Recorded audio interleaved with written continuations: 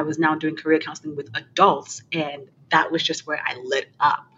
It was like, okay, this is my lane. Like, this is my zone of genius because I just loved helping people figure out who they are and then connecting. It's like there's just this level of confidence that shows up when you are in a career that you know you're supposed to be, at least for that moment of your life.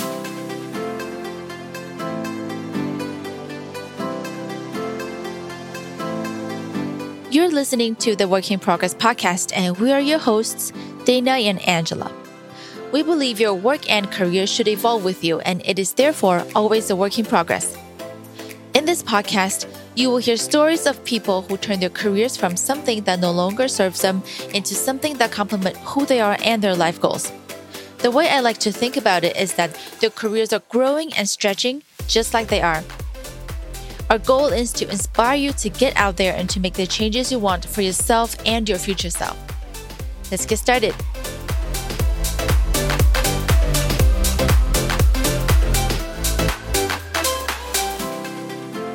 Good morning, good afternoon, good evening, wherever you are. Welcome back to the Work in Progress podcast. Today we're talking to Tega, who made a career change from health researcher to professor and career coach. Tega helps women who are unhappy at work get clear about who they are so they can find a fulfilling career for themselves. So Tega, welcome to our podcast. We're so excited to have you here with us. I would like to start this conversation by having you do a little bit of introduction about yourself, and then we can take it from there. So, welcome. Thank you. I am so excited to be speaking with both of you. I love that you have this podcast. I think career transitions often sometimes seem like such a taboo topic, or people don't talk about their journey. So it's great that you're doing this.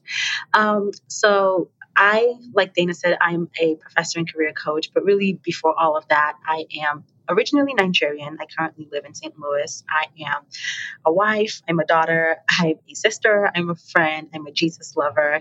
And I'd like to introduce myself with some of those things first, because as a career coach, I'm big on us not tying our worth or our identity to our careers, because careers can come and go. And so I'm excited to talk with you today. Great. I love that you mentioned that your identity shouldn't be tied to your career. And I think that is so true. But sometimes it's just hard to keep that in mind when, like you're going through maybe like a career change, or you're hitting a rough patch in your career, or you're just thinking about, all these things, especially I think for someone who's younger. I'm guessing, probably just generalizing, but I think when you're just maybe fresh out of college, or you want to get things started, that's all you're thinking about all the time. Or if you tend to work a lot, then, it's something that obviously is a very big and very important topic for some of us. But it's so true that your identity shouldn't be tied to your career. And I think a number of the people that we spoke to on this podcast have also point that out. So I think that is very important and something to keep in mind. So I know that you worked in a different field and now you're coaching, among other things. So what prompted the change for you? To put it plainly, I was miserable. So to give context, like I said earlier, I'm originally Nigerian. And so this wasn't something that was said to me directly by anyone, but definitely in Nigerian culture, the generation when I was growing up anyway, real jobs, and I'm doing air quotes here, real jobs were seen as jobs like being a doctor or a lawyer or an engineer or a nurse, maybe. You could get away with being a nurse. And so I got these implicit or implied messages that I had to do something in medicine or healthcare for it to be seen as a real job or a prestigious job. Again, it wasn't from my parents or anything. It was just what I saw in the media, what I saw friends doing or heard friends saying. I didn't really think that I could deviate from that. And so in undergrad, I majored in biology. I literally only picked biology because I thought I was going to be a doctor. I had really no interest in it. I mean, I hated chemistry in high school, so I don't even know why I thought I would do science, but I just thought that's what I had to do. I thought that was the only path available to me. And so after, going through that process, I actually even had some clues, because my junior year of college, I took a psychology class and I fell in love with it. I just loved learning about people, and I aced it, and I minored in psychology after that. And I think that should have been my clue. but I still ignored it, went on, pushed through with healthcare. And I just realized I wasn't happy. One day I realized that I wasn't thriving. I wasn't enjoying what I was doing. I didn't feel good about what I was doing, really. Like, I didn't feel, when I say good, just I didn't feel smart or confident or capable because I wasn't doing well. And I saw people around me who did feel smart and confident and capable and who were walking through the world like just feeling like they got what they were doing. They knew themselves. And so I knew that I didn't want to continue the rest of my life being miserable. I knew something had to give, something had to change. And so that really was the catalyst for me was, you know what? I wasn't created to be miserable. And I'm sure that there's probably something else that I could do. And so I need to take a step back and figure out what that will be. When did you realize that you were, I guess, kind of miserable or not doing well? Yeah. Do you mean when, like, a specific time frame or just in life in general? Was it a particular job? Yeah. So it was when I was doing the healthcare research. So as a healthcare researcher, I was doing a lot of coding. So in the lab, they would interview some people, get some data, and my role was inputting data into the computer and cleaning up some of that data and analyzing it. And it was just monotonous. I was sitting in front of a computer all day long, which is a bit weird now that I think about it, because as a professor where I do research, I'm in front of a computer a lot. But I think the difference is there's a component of my job now where I interact with people. But as a healthcare researcher, I literally was in a tiny office. Like, it was a box. Like, you walked in and it was right, like the computer was right there in the desk, and I sat down and the door was right behind me and it was dark and dingy. Like, it felt like I was in a dungeon putting data in. It was just like, this is not it. Like, I'm not happy. I don't enjoy this. I don't go home at the end of the day still thinking about work. I'm like, I'm ready to get out. And that just didn't feel healthy to me. I see. Yeah. And how many years or how long into the Oh, I knew pretty quickly. It was about 14 months, I would say. I think I did it for 14 months and I realized I needed to pivot. I see. And is this your first job? Yes, very first job. Okay. So you realized pretty early on. Oh, yeah. Oh, yeah. Yeah. Yeah. And then what did you do after that? Well, then I took a year off after that because I knew, I was like, okay, you know what? I need to figure out. Luckily, again, because it was fresh from undergrad, I was still, for the most part, being supported by my parents. So I did have the privilege of being able to move back home to Nigeria, actually. And I took a year off, and I needed that year to just figure myself out. And that really was the catalyst for the work I do now.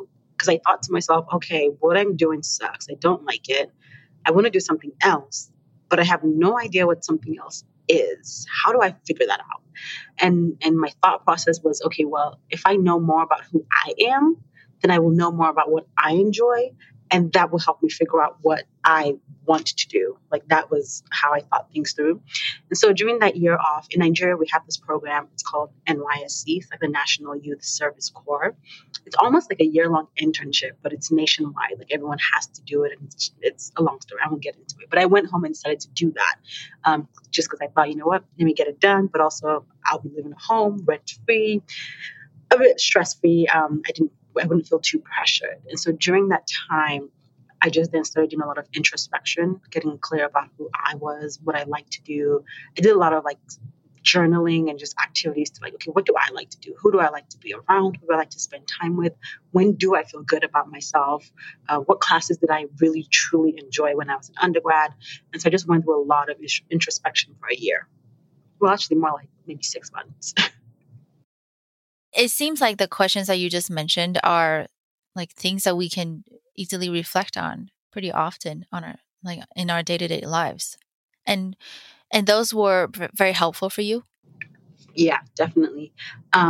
Because through that introspection, so I got clear about who I was. And then I thought, okay, now that I know who I am, I got to figure out what's out there. Right? Like, I didn't know a lot about careers. I never explored. I know for a fact, I never once went to my career services office as an undergrad. So I didn't have career development. No one talked to me about the process of picking a career. I never had those conversations anywhere. And so, yeah, okay, now I knew a little bit about who I was, but then it was like, well, what can I do with this knowledge or with this information? And so I had to start looking at the world of work and trying to see what was out there. And my thought process was, okay, so I like working with children. I like being around people. So I want to do something in that sense. But I didn't want to be a teacher because I thought, you know what? I want to work with kids, but I don't want to be in a classroom. I don't want to be sort of a disciplinarian. I want to help kids just be themselves and, figure out who they are and feel safe. And then I came across school counseling. I did not even know that school counseling was a thing. I just randomly came across it. I researched it some more. Through my research, I fell in love with it. And so then I applied to counseling graduate programs to start my journey into being a counselor. And this counselor, is it for a specific age group or? Yeah. So, well, school counselors in general work K through 12, so the primary through secondary level. But when I went to grad school after, figured out that was my next step, I really was just getting trained to be a counselor in general. At that point, I still wasn't even quite clear what kind of school counseling I wanted to do. I just knew I wanted to be a counselor. And I think it was really being in my program that helped me solidify things and realize that, you know what, I want to work with elementary school kids. And so that was where I started that journey. But I actually was only a school counselor for like a year and a half. Oh, really? So you were okay. And then what happened after? Yeah. So finished my graduate program, worked as an elementary school counselor, which I loved, by the way. I mean, I trained school counselors now. I really loved it. But I think, so in being a school counselor, I noticed things happening in the school that were almost a mirror of my own experience. Like I said earlier, I never had any conversations about career development. No one ever talked to me about career development. I noticed that in the school, that wasn't really happening, and that was the role of the school counselor. So right off the bat, I was doing a lot of career development interventions with my fourth and fifth graders. We did a career fair, just talking to them about their interests and who they want to be and the different colleges out there. And I got really excited. Like that was one of the few parts of my jobs. Not few, I loved all of it, but like that part in teaching really lit me up because it was just watching them learn about themselves, learn about their interests and what they think is cool and the different ways that they're smart and the different intelligences they have. I just saw them light up. It was almost like no one had ever stopped to talk to them about them. And so I was like, wow, okay, I see the power of career development. I really enjoyed it. But then I also saw some gaps in my own training as a counselor where I was like, well, no one ever prepared me to teach about career development and what that looks like. And at that time, when I was a school counselor, my supervisor was not a counselor, had never been a counselor. And so I thought, okay, also, this just seems wrong. Like, why am I being supervised by someone who hasn't done the job before? And that was what sort of led me to thinking, you know what, I'm going to go get a PhD in counselor education so that I can then advocate for school counselors. When you became a school counselor, it wasn't really in particular for like the career aspect of counseling, right? You were there to counsel on, I'm guessing, all kinds of different topics, but Yeah, exactly. the topic of career development stood out to you because you realized that there's a gap, like you said, and you realized that you never had any conversation about career when you were, I guess, in school, and you realized that there is a gap in the system. Yeah. Okay. That's so cool. I just want to jump in here and sorry for interrupting anyone to say that I absolutely share your sentiment about that lack of career development kind of Me too. aspect of my life. I feel like I like maybe it's because a lot of the traditionally known careers like doctors, lawyers, nurses, like their roles are so defined by the society, and we're all well aware of what they do. But when you're talking about for example somebody with a biology major, and that's kind of exactly what I studied as well. What can you do leaving school with that background and with that training? Honestly, I didn't know. And I honestly never thought about it before getting myself into it. And there's nothing wrong with that. I just see that is a huge gap. And I'm not sure. I guess I just didn't think that I would need a job after school. I think when I was younger, I was just focused on finishing school. And so whatever happens after school, I wasn't thinking very much about it. But, I definitely echo that sentiment. And I do wish that, there's a lot of people out there, hopefully, now that, we're like 10, 15 years after my time when I was in school. Hopefully now counselors these days are taking on a little bit more of an active role of, identifying interests and then actively sharing some resources on, what could your career be in this role, and if you have this kind of training in school, because I honestly really never thought about that. Yeah, for sure. And as someone who right now I train counselors, I train school counselors, we're definitely, I think there's now a big push for what we call college and career readiness. I mean, it's still not where, if we were in a perfect utopia and I was able to create the K-12 system, we're not where we need to be yet. But there's a little bit of progress in research that's kind of moving in the direction of let's start having these conversations with kids young. Like, let's not wait. Because if you wait till high school to start talking to kids about their future, it's already too late. Most kids by the age of 5 have decided what they want to be. They've eliminated options, let me put it this way. Based on what they've seen in the world, they've already thought to themselves, okay, I can do this or I can't do this based on who I've seen doing it. Is that something you observed or something that? Oh, no, that's in the research. So there's just theories and research that have shown when we look at the career development process over the lifetime. By the age of 5, most children have made internal decisions about what careers are available to them based on gender and prestige. So, for example, if I grow up in a low-income household and the only jobs I see women around me doing are maybe being a teacher or being a cashier or being a clerk. Like I haven't seen any female specifically. If I take my example, if I've never seen a Black female doctor or a Black female pilot or a Black female engineer, by the age of 5, I thought to myself, okay, these are the jobs that men do and these are the jobs that women do. And then based on my household and the jobs around me, I thought, okay, these are the jobs that I can do just based on my socioeconomic status. And so they've internally made some decisions already about what jobs they can and cannot do. And then so after this, you went on to get your PhD in counseling. Yeah. So this is where my full foray into career development started, because this was when I started working as a career counselor while I was getting my PhD. And so I was a student and a career counselor at the same time. And it was I already knew I sort of enjoyed career development conversations because I was doing it with kids. But as a doctoral student, I was now doing career counseling with adults. And that was just where I lit up.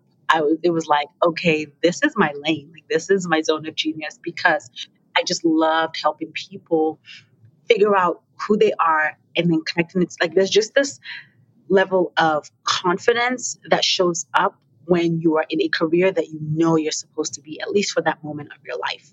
And so helping people get to that point of, okay, this is what I'm going to do. Because I think that whole career selection process it's a weight for a lot of people. One, because of the way society defines careers, which I talk about often. I'm not a fan of that. But a lot of people think, okay, I need to pick what I'm going to do for the rest of my life.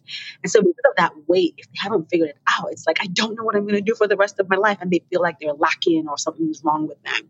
And so that changing the mindset is a whole other conversation. But even if we stick within that limited scope of how society defines career, where you pick something for the rest of your life, helping people to just figure out that thing, what are they going to do, even if it's just for the next few years, you can just see this sense of relief, this sense of, okay, I figured it out. Now I know. And I just love doing that work.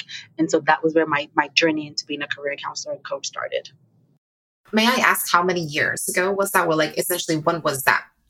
Was that like 2018, 2017? 2015, I would say. Wow. Yeah. 15, I think the end of 2015 to 2016. Awesome. Oh my gosh. I feel like I definitely started seeing a lot more coaches, maybe like in the last 2 years, but 2015 definitely sounds like you were definitely one of the earlier people that had kind of like felt that, they wanted to do this as their, like for like their full-time job. And at the time, what was it like? What did you know that it was going to be something that could sustain yourself financially? No. Okay. So I guess, let me pause. Because what you just said is part of why I started Her Career Doctor. Because so when I started my role as a career counselor, I was working with a career services center. And so I was in an agency. And so for me, that was just a natural part of this is how we help people. We were helping the community, we were helping students, we were helping alumni. And it just felt great. But remember, I was a doctoral student. So I did that for like those 3.5, 4 years. But I still didn't even think that would be my final path. Well, actually, that's a lie. towards the end, I thought, you know what, I really want to keep doing this.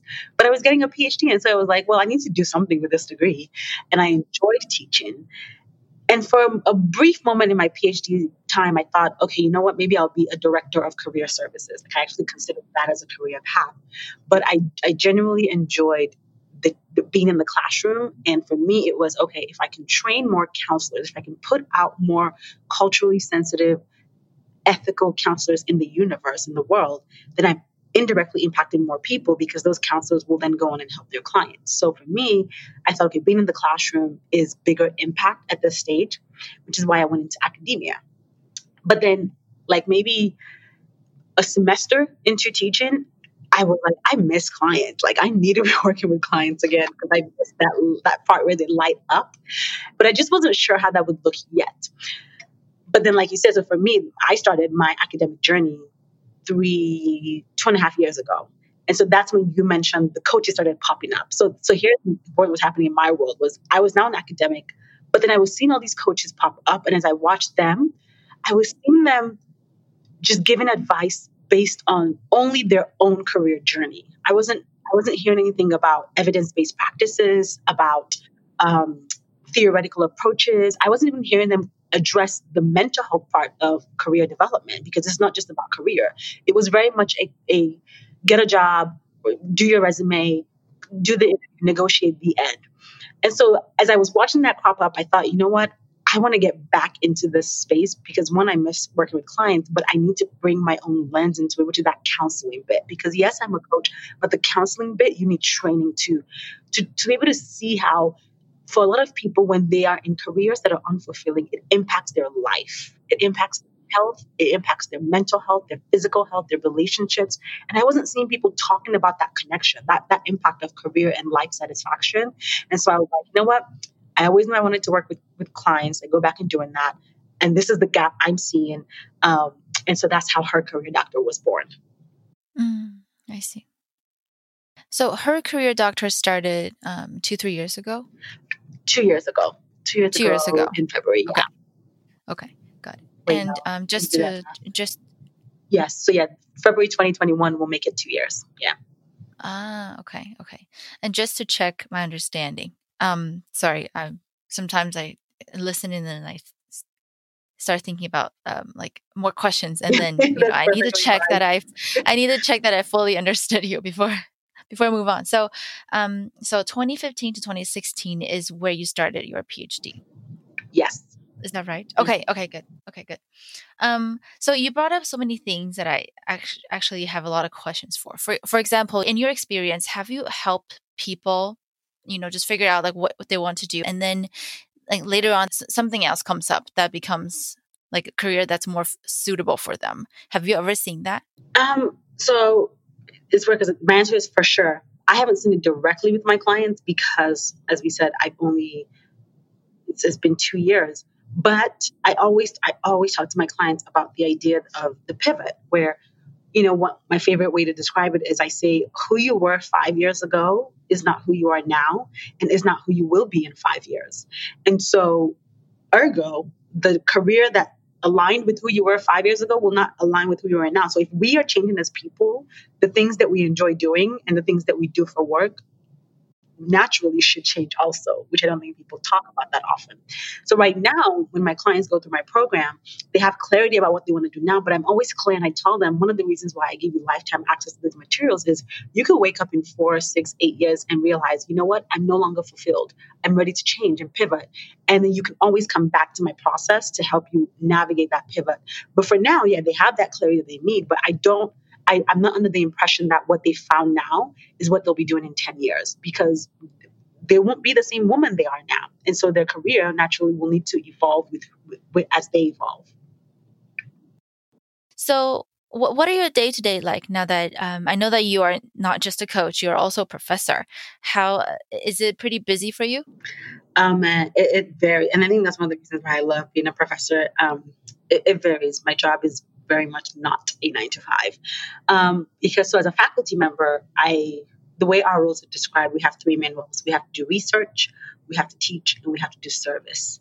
And I teach in a graduate program. So right now, I mean, this semester I teach 3 classes. Next semester I'll be teaching 2 classes. And in my program, our classes are all in the evening because most of our students are adults who have a full-time job, who are changing careers. And so we try to cater to that with evening classes.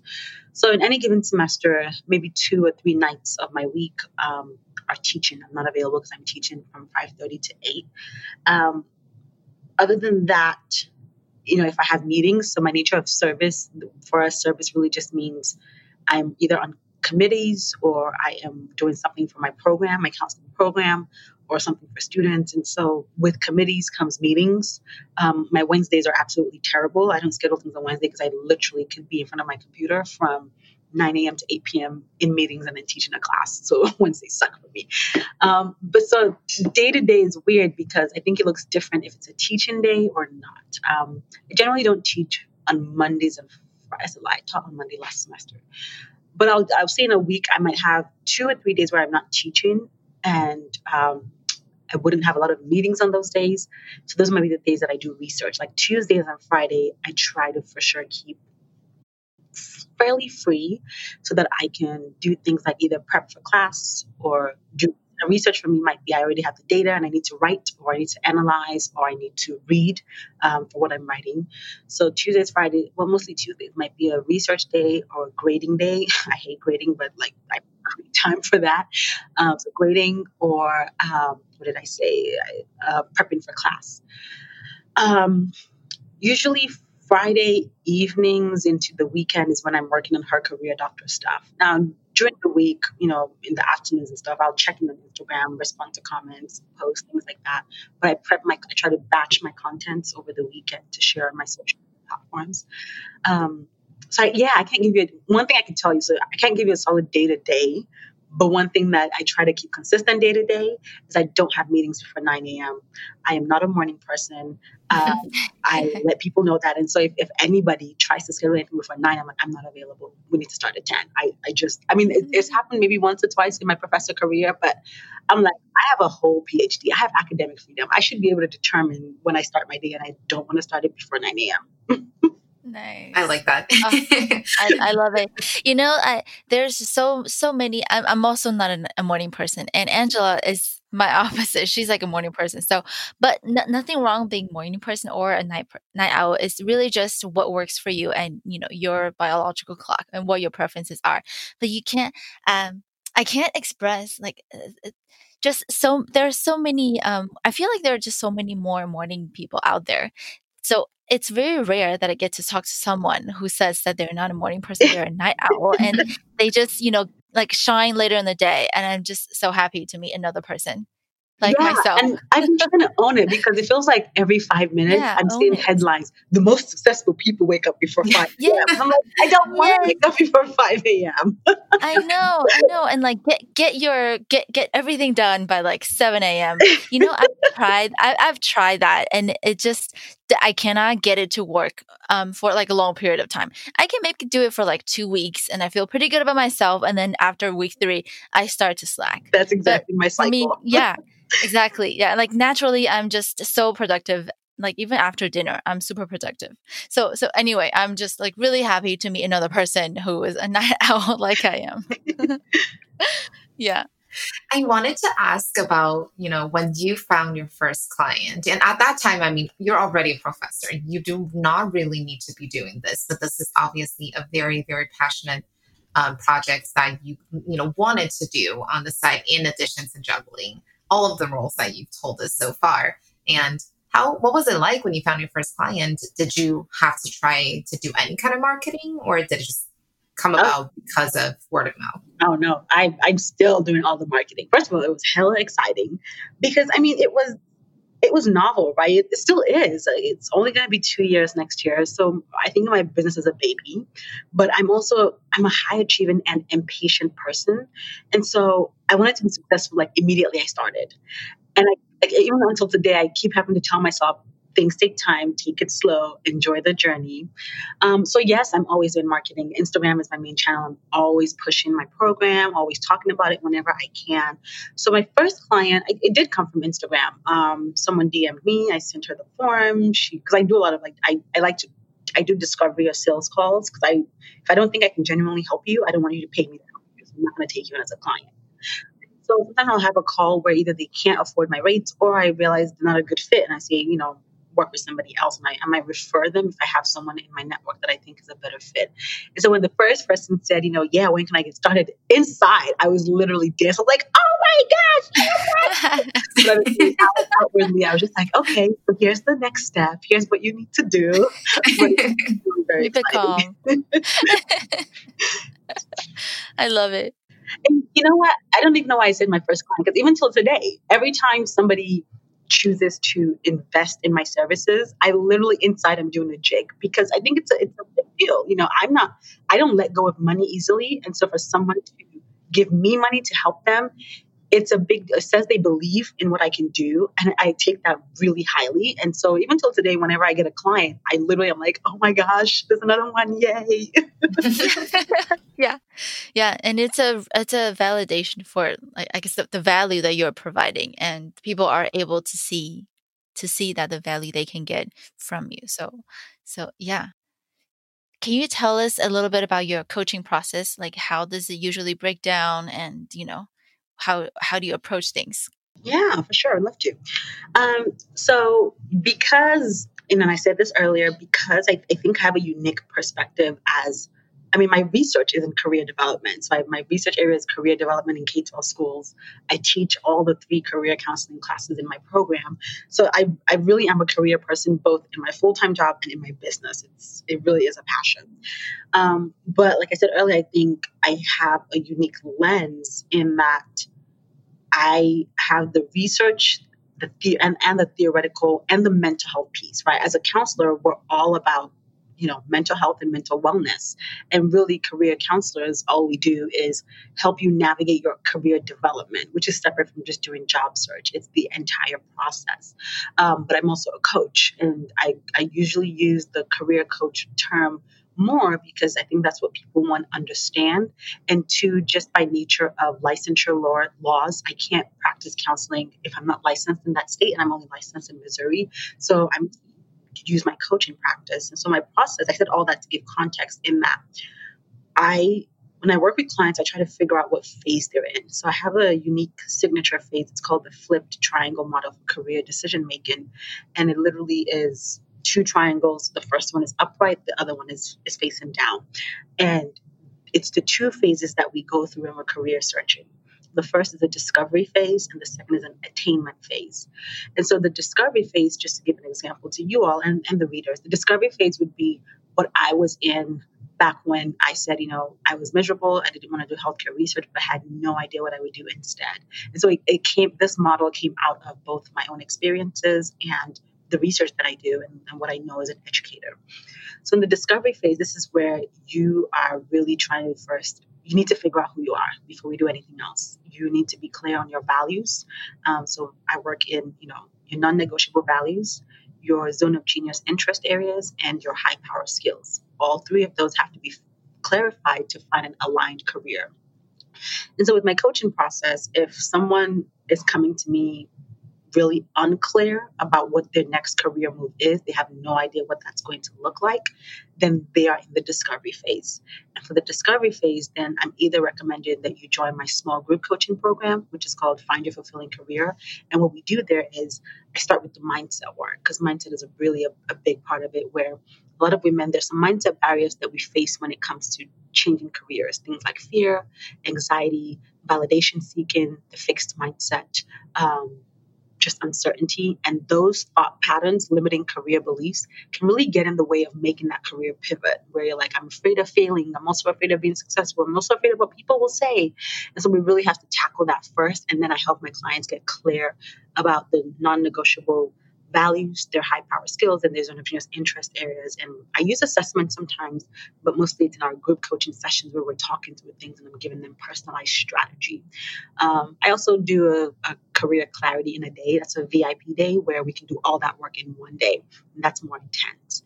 So that's one piece of my coaching. The flipped triangle is the attainment phase, which is where most people start, which is why most people keep getting stuck in cycles in their career, because the attainment phase is when We do things like seeing what job is out there. So we're job searching, but we're also networking. And then we're applying. So this is where you're doing your resume, your cover letter, your job search. And the problem is that so each of the phases has 4 steps, right? So if you start from attainment where you just hop on the job board and you're looking for jobs, you've missed a whole entire 4 steps of getting clear about who you are. And so you're not starting on a strong foundation. But if I do have clients who are pretty clear, I'm happy in my industry, I'm happy in my field, I'm happy in my role, I just need the next level. I just need to know what's next or what my career will look like, or I'm ready for promotion. Then I have a program called Job Search Simplified. And that's usually where they would fit, where we're actually going, okay, let's plan out your job search, let's do your resume, the LinkedIns, the cover letters, all of the typical things that people think of when they think of career coaching. And that is a self-paced course, but it also has a one-on-one coaching upgrade option. And that's pretty much what my work looks like.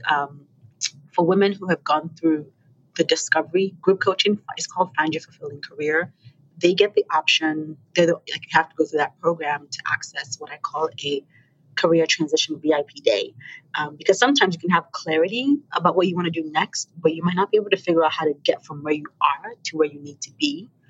And so I sit with them for 5 hours and we use what I call my triage framework to really sit and talk through things like, what is your transition plan going to look like? Do you need a bridge job? Do you have finances in place for you to make that transition? So you have to think of, do you have a financial safety net?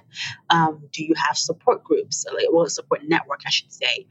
Who's supporting you? What is this process going to look like? When are you going to put in your resignation letter? How are you going to apply? So we kind of walk through all of that.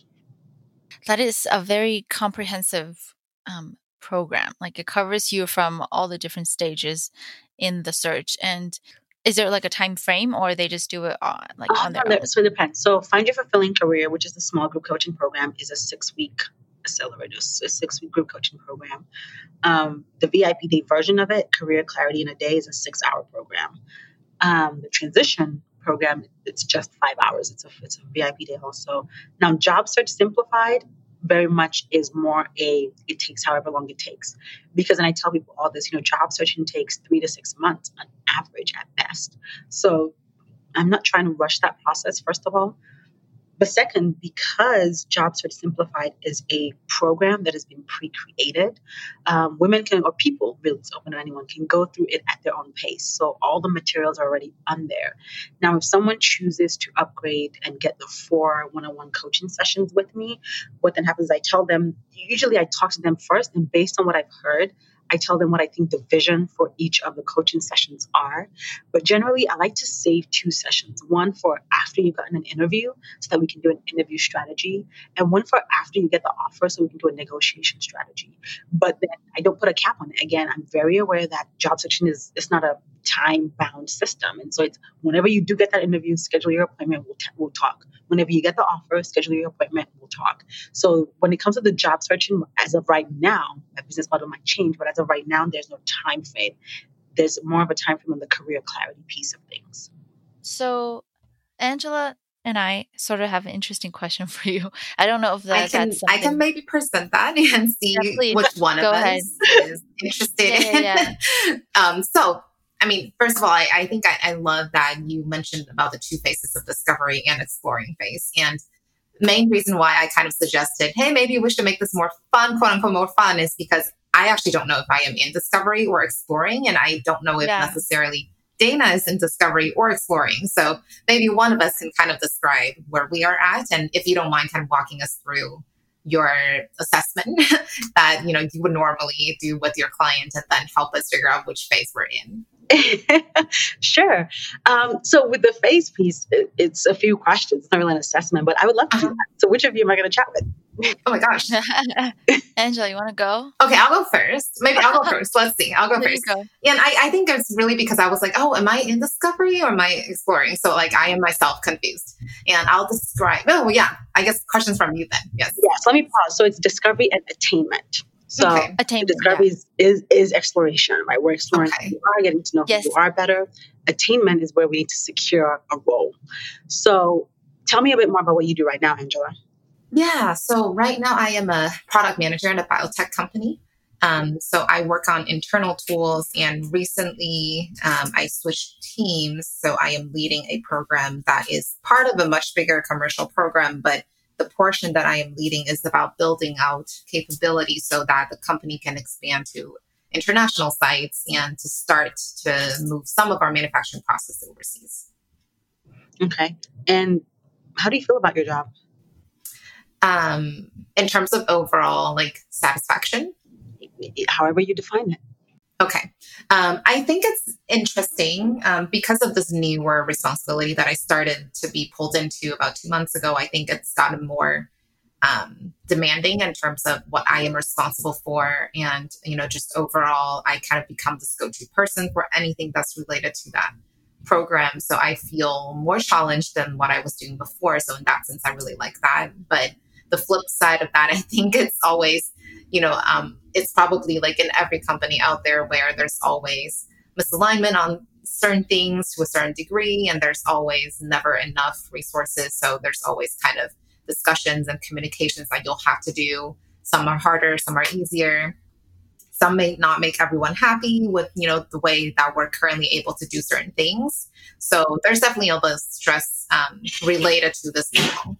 But overall, I would say I'm happy. Okay. So I heard you say that it's right now it's challenging and you enjoy that challenge of having to figure things out, having people being sort of a resource for people. But there's part of things where you recognize that there might be misalignment in some spots where there is either isn't enough resources or just not enough support.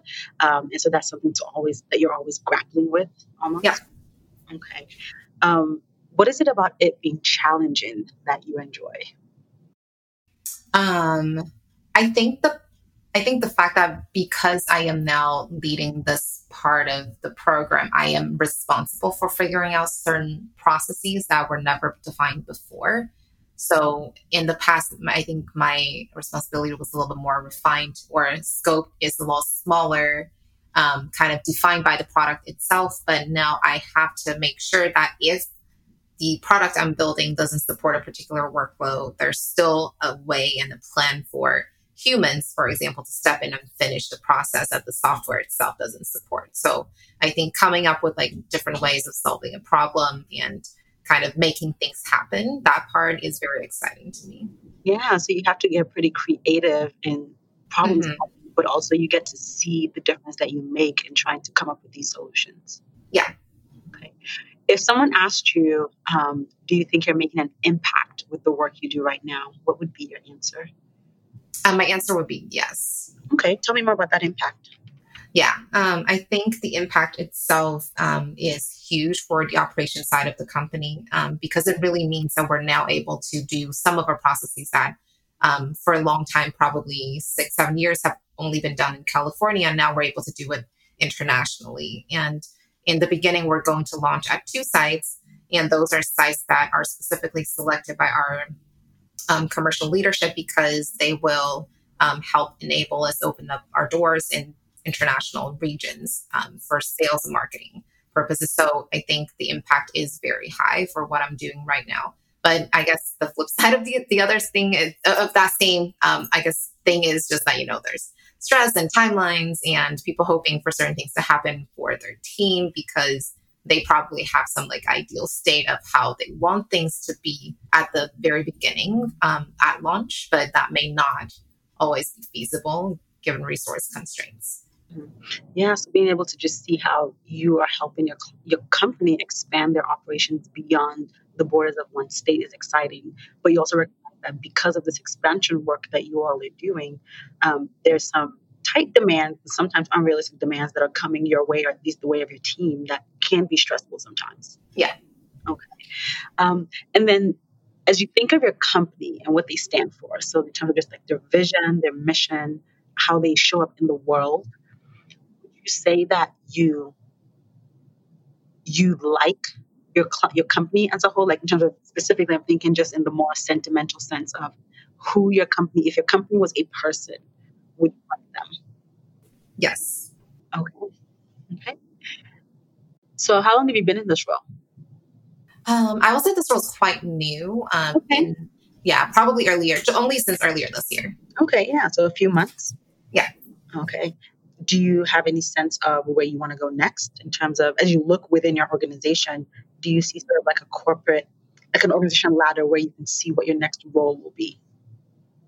Um, Nothing really jumps out to me. I think, yeah, I guess I would say no, nothing really jumps out to me. Okay. And is there anyone in your company that has a job that you're thinking, you know what, if I ever could, I wish I would do what they're doing? Yes. And is that role senior to, and when I say senior, just mean like if you think of an organizational ladder, is that a role that's above your current role or below your current role? I think I would say slightly above, but also vertically different, if that makes sense. So I think the roles that I think are a little bit more desirable or enticing to me at the moment are more on the commercial side of the company, but I am more on the operational side, No, say more the about that. development side. Yeah. Yeah, tell me more about that. Yeah. I guess I've always kind of had this feeling that if you are working on, for example, let's take products, maybe let's use that as an example. Right now, I'm working on internal products, and I tend to always feel that if your product is a external customer facing product, then your impact is a little bit easier to quantify, and therefore it can feel like very easily you can kind of quantify your impact, and then it can feel like you're making a bigger impact.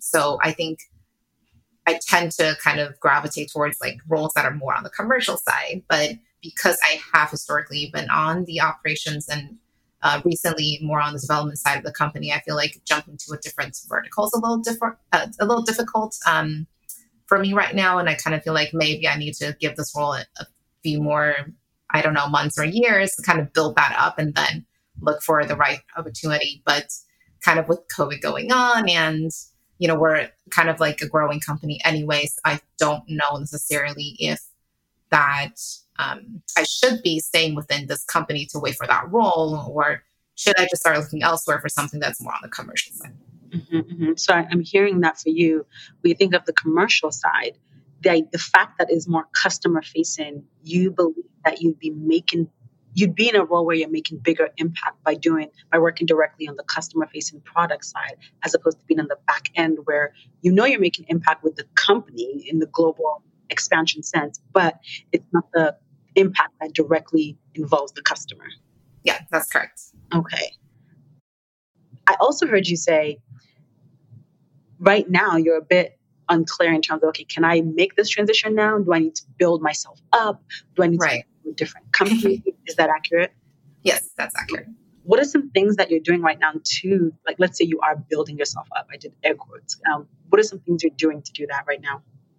Within the company, I think I will say that it's definitely the first time that I've been given this opportunity to lead a program. So I think that I'm trying to make sure I'm doing a really good job on all aspects of this.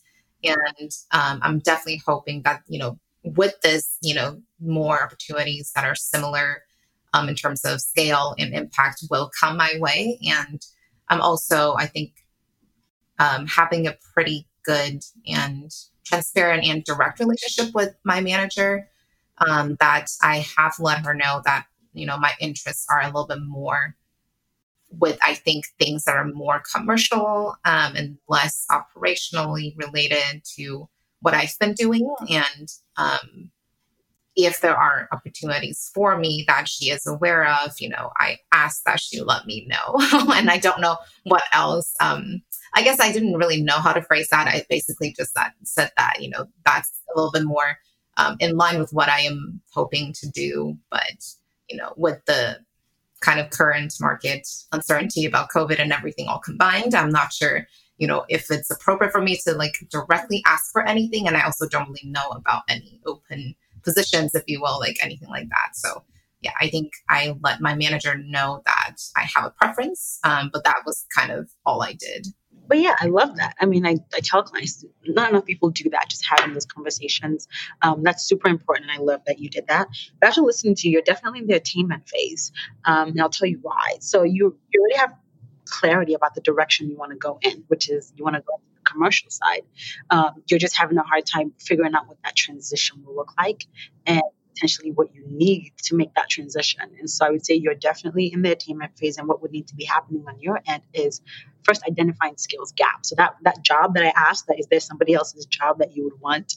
That's somebody that I would potentially sit down with and talk with, and just even maybe find either their resume or their LinkedIn profile and just see what was their trajectory and what are the core skills they need to be successful in that role. And then looking at your own profile and seeing, do I have those skills or do I have skills gap? Or do I have skills that I can market? Like, how do I market or package myself to be aligned with that role?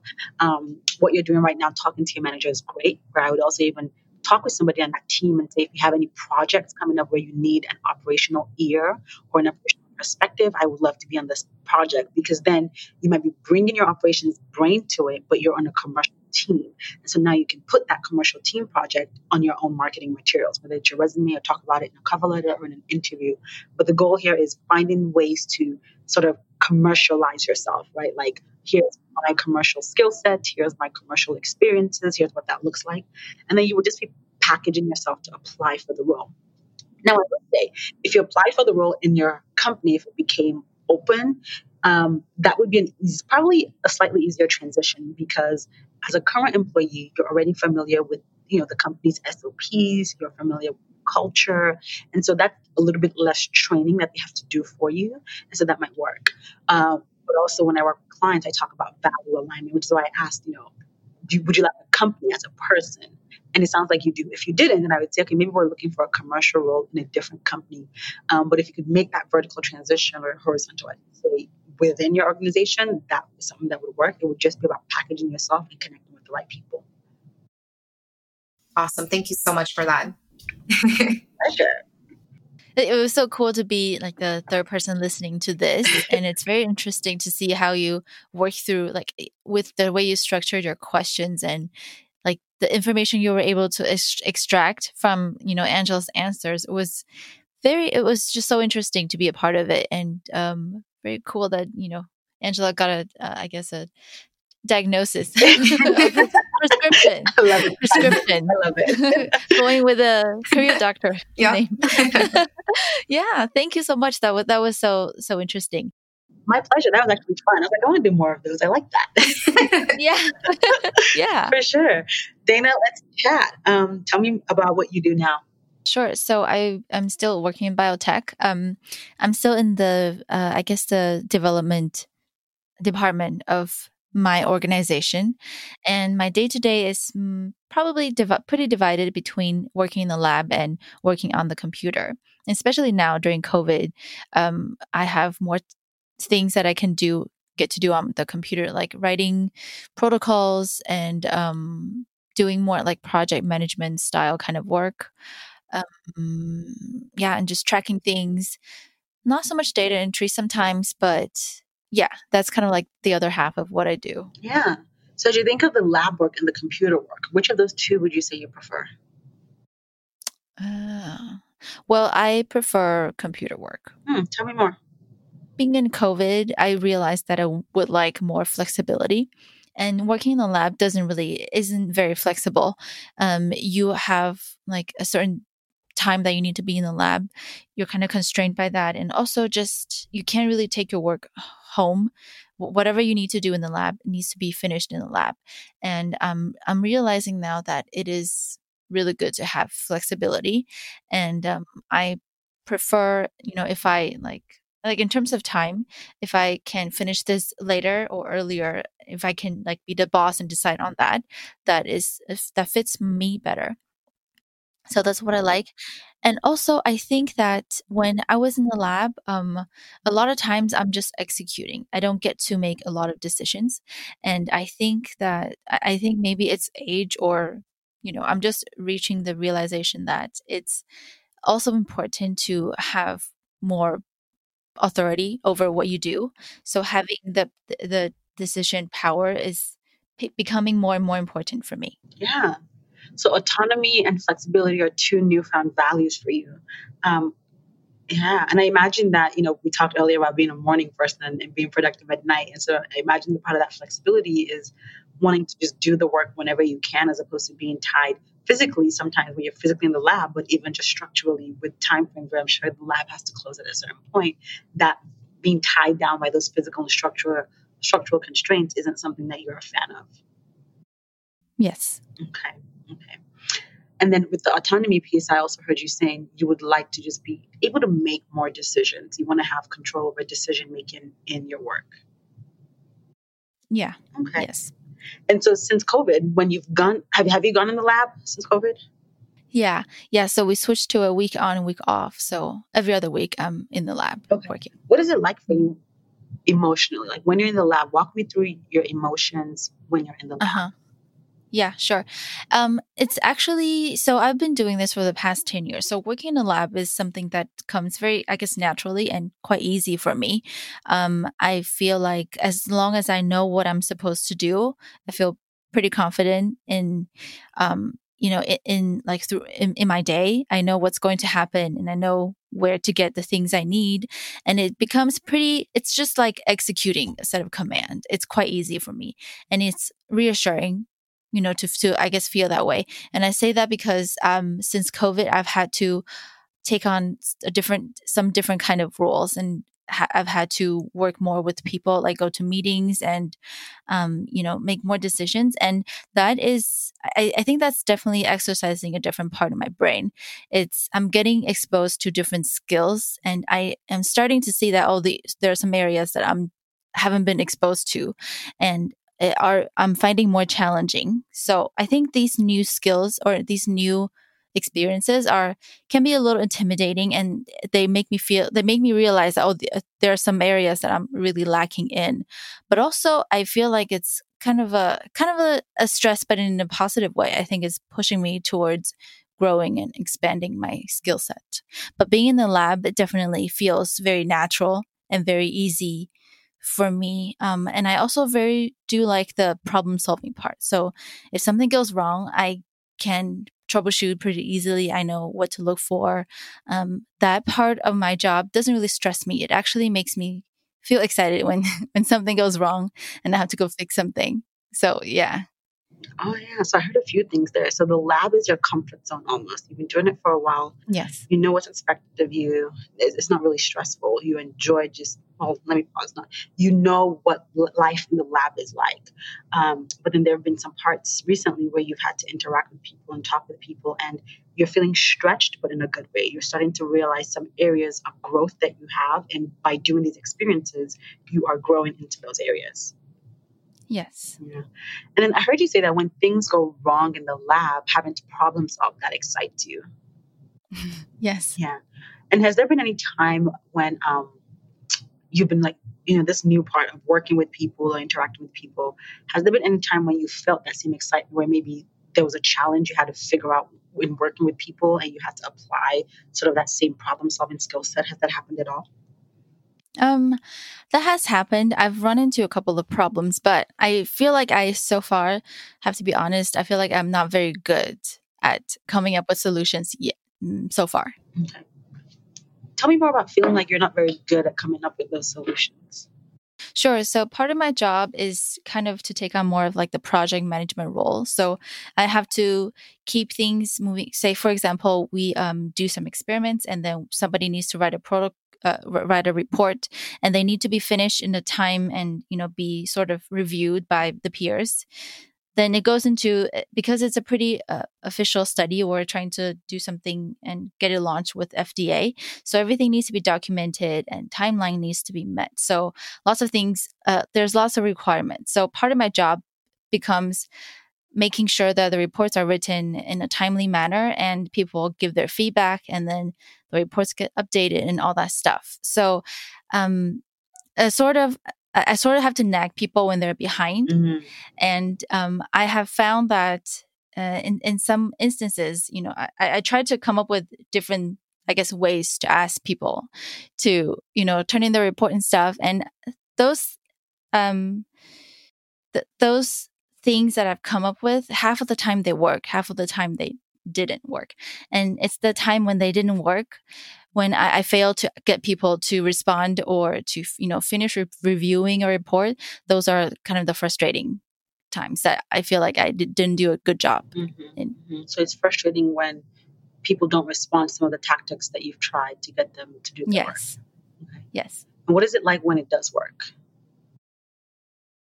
You mean how it feels? Yeah. Or I feel very proud of myself that I was able to just come up with a different ways to do things, and some people do respond, and it feels really nice to when people respond, and also gives me an insight into like, for example, if I send out this mass email as a reminder and I try to present my ask in a different way, some people respond to this format of, I guess, quote unquote nagging.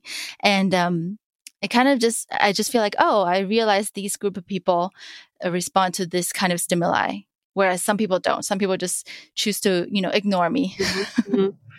Yes, it's almost like you're learning a bit more about human psychology, almost like how can you craft messages in a way that works for people. Yes, exactly. And in doing that, so as you talk about, you see what people respond to, I'm curious, do you see any parallel between figuring that out and when you problem solve in the lab? I think so. I think both require me to figure out what's not working and find out a solution that works. Mm-hmm. So you have to diagnose the problem and then come up with a solution for it. Yes. Yeah. Okay. And so so I've heard I've almost had three components of your job, right? There's the lab piece, there's the interacting with people piece, and then there's the computer work. Yes. If you had to rank those three in terms of the one you favorite to least favorite, how would you rank them? I think, that's hard. I think working with people is probably in the middle. Okay. Yeah, because it's kind of, sometimes I feel pretty gratified, and sometimes I feel pretty frustrated. And I think working on the computer is probably the top, because I feel like I have more control. And working in the lab is easy, but I think that I see the limitation. Yeah, that when it you gives say you see to my career. Oh, sorry, I missed that. Can you say that again? Yeah. I said that I see the limitation, like that it plays in my career. Can you tell me more about those limitations that you see? Sure. Yeah. So the first is just the logistics and the, the time that it's not as flexible. And second of all, I think which plays a more significant role is that I don't plan to get a PhD, and it's harder for me to advance my career without a PhD. Okay. So it's almost like this lab work you're doing has a ceiling on it that doesn't bring growth. Yeah. Now, with the working with people and the computer work, do you see that same ceiling? No. And so as you think about your company structure, can you imagine any job within your organization right now that involves just the computer work and working with people without the lab work? Yes. Is that a job you would want? Yeah. I think so, because I was given, I guess, more of the project management kind of work since pandemic. I'm thinking that I've been kind of exploring this part of this possibility, and so I've been talking to some people, and I took a class to see if I would like it, and I think that this is a possible, I guess, next step for me. So that's a possibility in terms of making that transition into something more project management related. Yes. If you had to put a timeline on it, like if the world is perfect and you had your way, when would you want to make that transition? That's a good question. I never thought about that. I think as soon as possible. Yeah, I said that because I have been thinking about this for quite some time. I've been thinking about transitioning out of the lab for a while now, which is why I was sharing with you earlier that I did a whole bunch of information interview with people in my network and tried to figure out how they switch out of the lab. And the biggest reason was, I think, first of all, is the ceiling that I'm seeing. And second reason is that I feel like I've been working in the lab for a long time now, like 10 years. And I feel like I'm at a good stage where I think about what to do next. And I haven't been, I guess, been able to, I haven't really gone full force into figuring this out. Part of me, because I think I'm just either a bit lazy or kind of nervous about what I might find. So staying in the familiar area is just easier and less scary, I think. Yeah. So I've been kind of putting it off. That's part of why I use that language. I said the lab is your comfort zone. You're comfortable in the lab. Right. It is. Yeah. It is. So for sure, I think you're also in the same place as Angela in that you are in the attainment phase. You have a vision already of what that next role would look like. You've identified it in your company.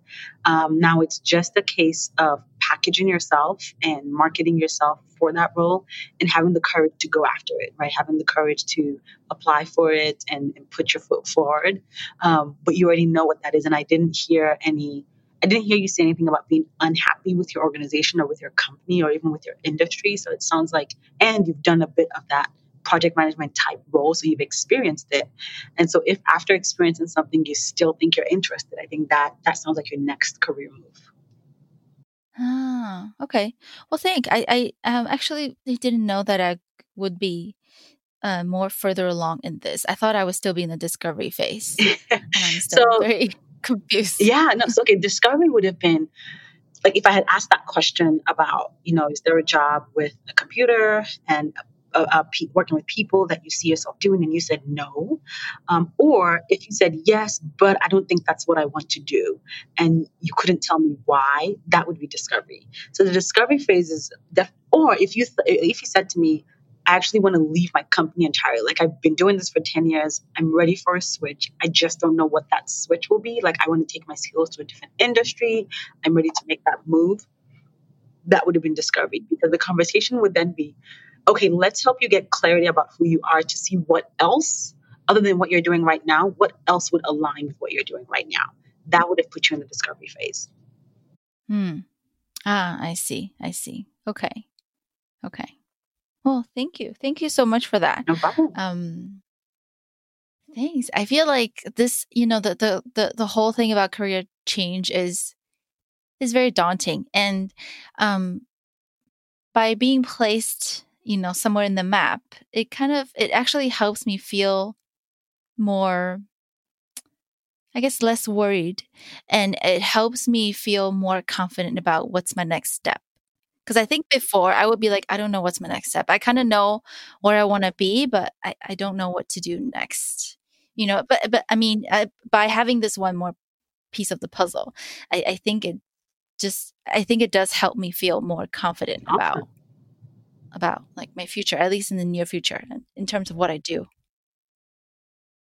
Yeah. Now, it doesn't mean that you might never go back in the discovery phase, right? So you might go for this project management role, do it for maybe 3-4 years, 5 years, and then wake up one day and realize that you're ready for a change. Maybe you're bored with the company, with the industry.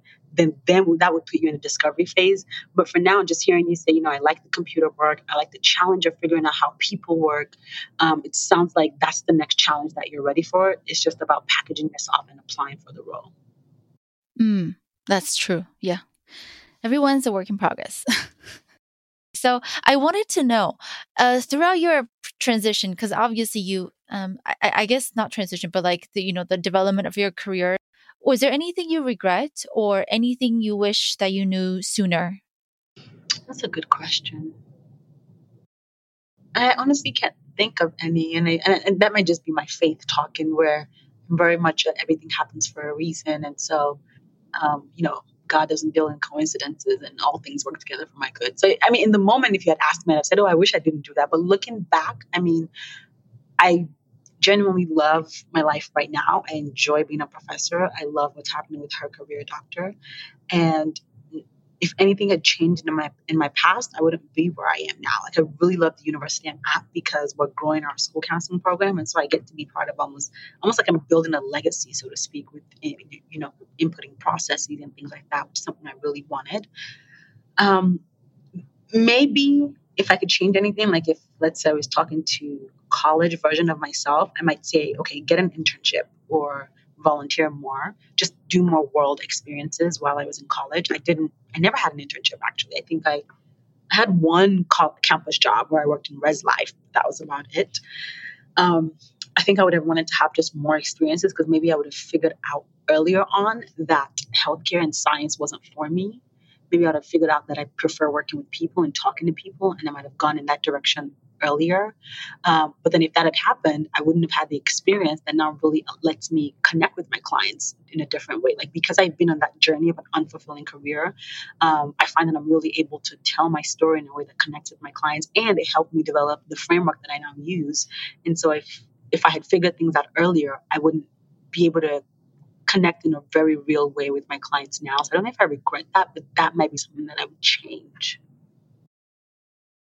And Tega, I guess for people that are considering all of your different services, is there like an entry kind of one where they maybe can do some consultation with you first before jumping into picking any particular service? Yeah. It's funny you ask that. The short answer is no, but I'm working on something for next year where I'm like, I need to do a workshop. But right now, the entry would be just a call with me. So I do if you're trying to get into either the group coaching, find your fulfilling career, or my clarity day, I do a sales call where we talk. Like it's literally 20 minutes of you telling me all about where you are in your career now and where you want to go. And I'll honestly tell you if I think the program is a fit or not. So that would be the entry, and really the best way is to hit me up on Instagram at Her Career Doctor. And if you send me a DM, I'll respond with the link. Now, who knows? By the time this goes up, maybe I would have created that entry point. I don't know yet. Book in the works, but it's like 2 years out.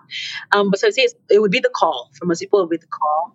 Now, if somebody was job searching where they're looking, they're in that attainment phase trying to get their job, the entry would be, it would really just be straight into the program. It's called Job Search Simplified. So if you just go to jobsearchsimplified.com, you would learn all the information. Now, there will be, soon. Oh, actually, I lied. There is an entry for the clarity. I have a guide.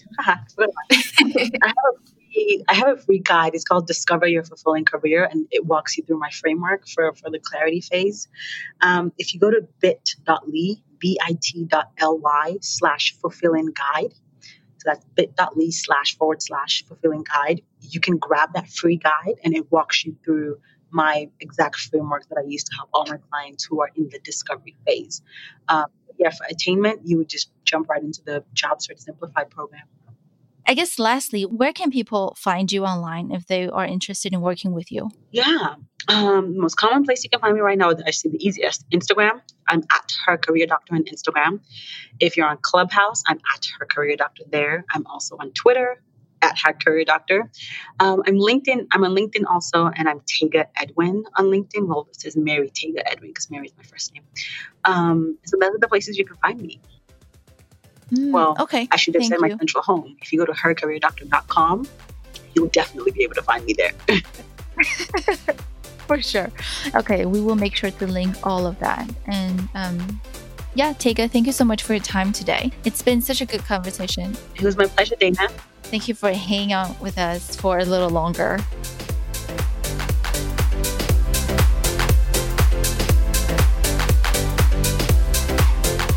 You just finished listening to an episode of the Work in Progress podcast. If you like this episode, make sure you share this with someone who can benefit from it and leave us a review on iTunes. Don't forget to let us know what you think or if you have any questions. You can find our contact information in the episode description. Keep doing the good work, and I look forward to speaking with you soon.